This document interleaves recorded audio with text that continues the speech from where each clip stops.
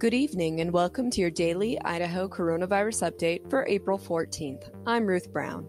The Idaho Department of Health and Welfare had not yet updated its website with new cases recorded Wednesday, but on Tuesday, Idaho hit a milestone death toll with 2,000 people lost. The Johnson & Johnson vaccination is also still on pause for use in Idaho.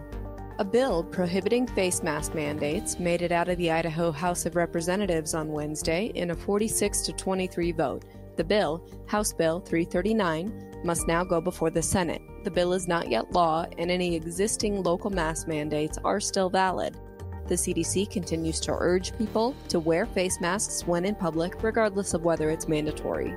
Starting next week, Idaho Reports will transition to bringing you a weekly COVID-19 update every Friday rather than daily updates. We'll see you back here tomorrow. Until then, stay safe, Idaho.